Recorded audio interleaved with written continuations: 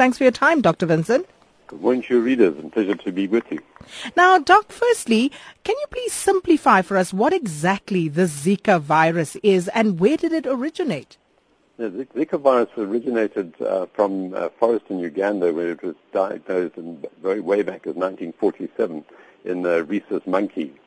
The first human outbreak occurred and was documented in Nigeria in 1968, so it's really much along that sort of central equatorial belt. And then since then it's been very rarely isolated and documented. I think the last outbreak the last case was about 2007 from Micronesia, which is one of the Pacific Islands. But the big thing is that the International Travel Medicine Society, anyone who crosses the border and comes back sick, is documented in certain centers.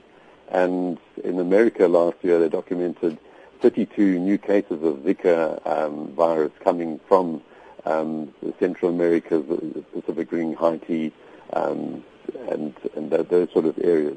And Brazil has also, been having a Zika epidemic, and they've suddenly discovered a huge increase in birth defects, and that their children are being born, or the fetuses are being born with small heads, anencephaly. Yesterday, the morphine came out that it's affecting eyesight. And what they're suspecting is that the women in their first trimester of pregnancy are more prone to being infected with Zika virus, which will cause these birth defects. So women in their first trimester of pregnancy should definitely not travel to areas where there is a Zika virus activity. So does the Zika virus, does it only affect pregnant women, or can anybody else be affected as well? No, it's just that pregnant. The only reason that they just recently put there is a probability that there could be a link between the Zika virus and these birth defects which have been detected. In fact, the World Health Organization today has issued an international travel warning about Zika virus and wanting international collaboration to establish what the link is and how to prevent it. But what one is saying that pregnant ladies should stay away from Zika endemic areas because of the potential of having birth defects.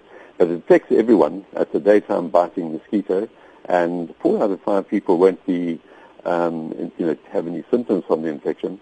But the infection is basically mild. It's a sort of fever. You come out in a rash. You usually have very red eyes, some conjunctivitis, and muscle pains, and that lasts for 4 to 5 days. There's no treatment, and generally you survive.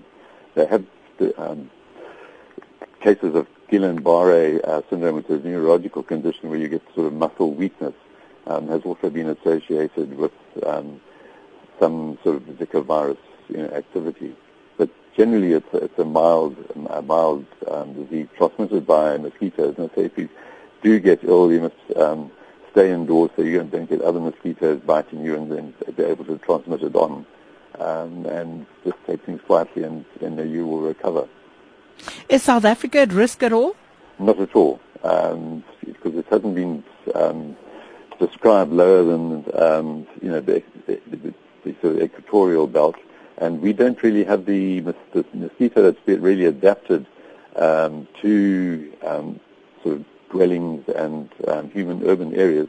It's not the one that we have, because the Brazilian Aedes aegypti has adapted to urban dwelling, where ours is more forest and doesn't sort of go into, has a very small flight span, and so the likelihood of it being infected and it being able to carry the virus is extremely small. As I say, nothing's come down this far in Africa, and there haven't been any cases diagnosed in Africa for some time.